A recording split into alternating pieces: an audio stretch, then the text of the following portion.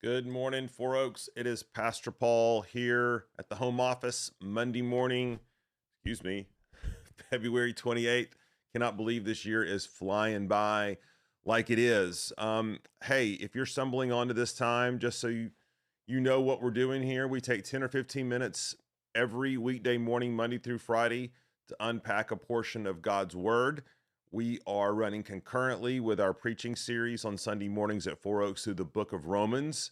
And we use these times during the week to sort of follow up the passage, the sermon from the previous week, fill in some details, unpack some themes, do some applications, just some of the stuff that we may not have time to do in full on a Sunday morning. Romans being so rich and so powerful, there's so much there. We want to milk everything we can out of it. Now, last week, we took a little hiatus, so to speak. We were here, but we were here with Dr. Greg Allison. He was right here beside me, and now, or right here beside me, and now I miss him. But I hope that was a blessing to you guys. Go back and watch those interviews from this past week. Got into a lot of good stuff, but now we're back into Romans 8, and we're trying to understand the depths, and we're going to spend an eternity, right, exploring the depths of what Paul says here in Romans chapter 8. So let me read the theme verse again and sort of situate this and let's take a little deeper dive into what Paul's saying. He says, "There is therefore now no condemnation for those who are in Christ Jesus." And we said that this is sort of the one pillar of the two-pillar house that Paul has been building, going all the way back to Romans 5:1, where Paul has been talking about justification. He's been talking about the benefits of being declared righteous before God. And he says positively, 5:1, there is now peace between you and God because of Christ. And now he states it in the negative. He renounces the negative in the strongest terms. Not only is there peace with God, there is now no condemnation. And we really talked about this idea yesterday during the sermon that we no longer have to live under the fear of dread of the punishment that we deserve because of our sin.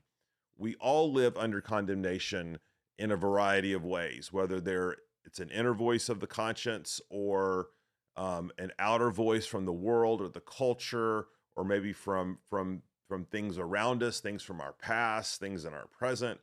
And it's not that those things aren't real.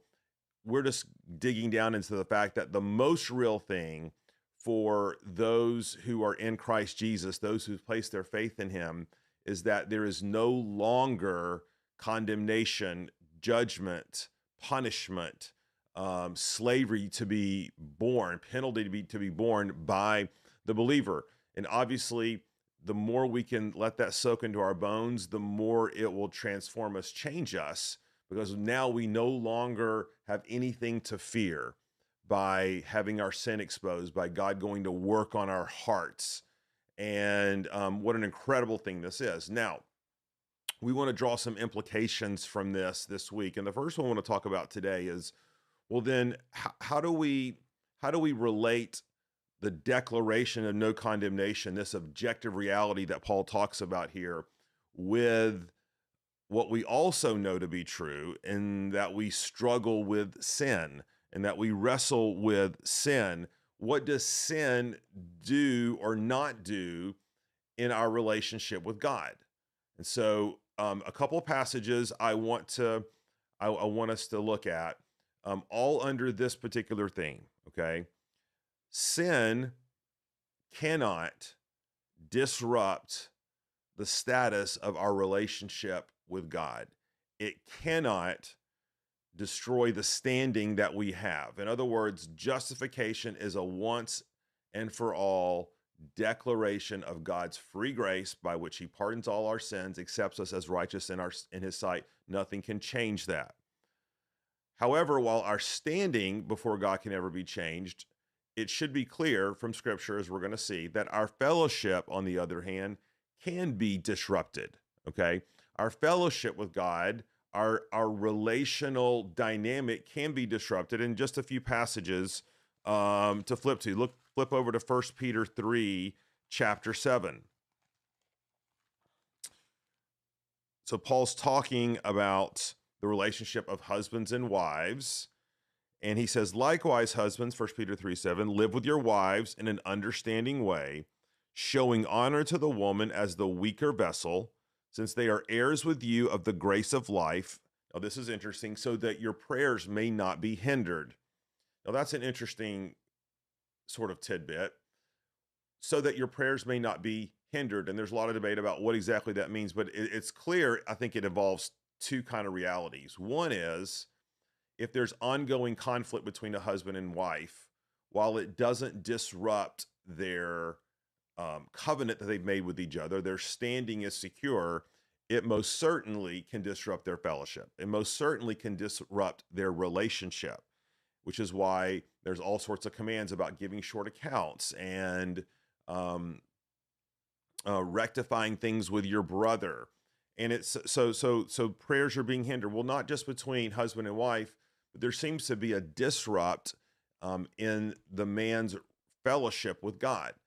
As he is running roughshod over his wife, he cannot expect that he can sort of mosey into God's presence with a clear conscience and not expect God to really work on him and convict him of sin.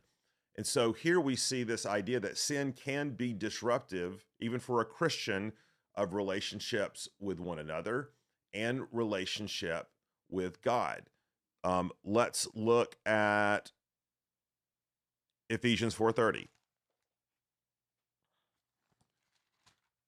And here, Paul talks about the ongoing dynamic of the believer's life in Christ and the Holy Spirit. Verse 30 of Ephesians 4, and do not grieve the Holy Spirit of God, by whom you were sealed for the day of redemption. Let all bitterness and wrath and anger and clamor and slander be put away from you, along with all malice. Be kind to one another, tenderhearted, forgiving one another as God in Christ forgave you. In other words, when we have ongoing conflict with other believers, when we are full of bitterness and enmity and anger and refuse to be reconciled to our brother and have malice in our hearts, this grieves the Holy Spirit. And we think about the Holy Spirit, again, not as a life force, but as the third person of the Trinity, the very God of gods. This is the Holy Spirit, the Spirit of Christ himself. And it says that the Spirit, Jesus, is grieved, right? He is grieved when we have unrepentant sin in our hearts, when we are resisting the Holy Spirit. We see an example of this in Psalm 38 and 39. So David is praying to the Lord because he says the Lord's hand is heavy upon him. And my pages are sticking together this morning, which cannot be good. Okay. So look at verse 1 of Psalm 38. O Lord, O Lord, rebuke me not in your anger, nor discipline me in your wrath, for your arrows have sunk into me, and your hand has come down on me. There is no soundness in my flesh because of your indignation. There is no health in my bones because of my sin. For my iniquities have gone over my head like a heavy burden. They are too heavy to bear. My wounds sink and fester because of my foolishness. I am utterly bowed down and prostrate. All the day I go about mourning, for my sides are filled with burning, and there is no soundness in my flesh. I am feeble and crushed. I groan because of the tumult of my heart. So David is really wrestling with the depths of his sin. His sin lies heavy on him. His iniquity lies heavy upon him. And he is calling out to the Lord because the Lord is burdening his heart. He is calling out to God to give him relief. He is confessing his sins. And again, all of this is to signify that our standing in God, in Christ, can never be disrupted, but our fellowship can.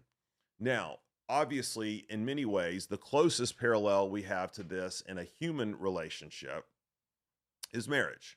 So a husband and wife make a covenant with one another, and that covenant is a life or death bond. Obviously, when tensions, conflicts, anxiety enters into the marital relationship, there is disruption of fellowship. We've just been talking about that from the verse in 1 Peter 3. Is the covenant threatened by ongoing struggles, tensions? Well, no, the covenant is permanent, it's fixed, it's life and death. But it's the virtue of that covenant that empowers husbands and wives to come together to resolve their differences, to confess their sins.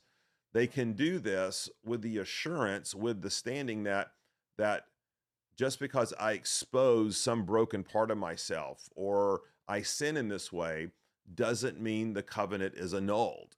In fact, it's because the covenant is permanent that we have the security, the standing before one another as husbands and wives to come together to resolve conflict.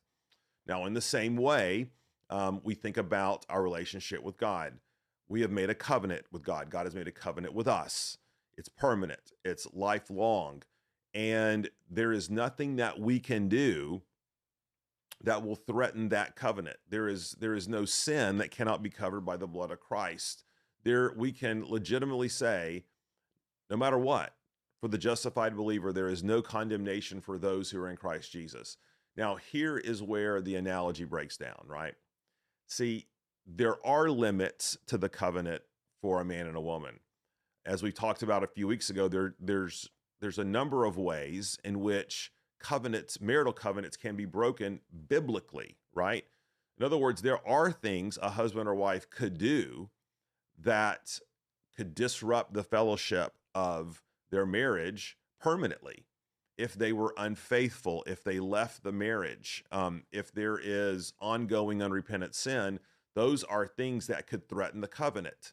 And so in that way, there are things that you could share with your spouse that could be potentially covenant breaking or covenant altering. This is why ultimately all analogies break down when compared to the analogy of Christ and the church. Remember, marriage is just a type, marriage is just a picture. In heaven, we won't be given to marriage. We won't need it any longer because our covenant will be forever sealed. We'll be living the covenant. We won't need a picture of the covenant with marriage. We'll have the covenant and nothing will be able to break that. But the marital covenant comes the closest to showing us how this dynamic works in our relationship with Christ. And so what does this mean for us? Well, it means we need to be in a constant state of coming to God, confessing our sins, repenting of our sins, turning from them, trusting in Christ, praying for the grace of Christ in our relationship with God and our relationship with others, knowing that we can do this without fear, right? Because there's no condemnation for us. There's nothing that can be exposed to God that's going to cause God to turn his head away and reject us. If we're trusting in him, if we're in a position of need and confessing our sins and coming to him, no sin is permanently separate us from him. There is no condemnation. And so because of that great truth, it empowers us to have ongoing relational fellowship with God, just in the same way we do in a marriage. Okay, I hope that kind of helps to sort out how these things are related. We're going to jump back into these four verses tomorrow, these four verses of Romans 8, 1-4, as we continue to draw out implications from this amazing text. But in the meantime, let's pray. Lord, thank you that there is nothing that can separate us from the love of Christ. And because of that, we don't have to fear what we might find out to be true about ourselves, that we can come to you confessing our sins, knowing that our status with you is permanently secure.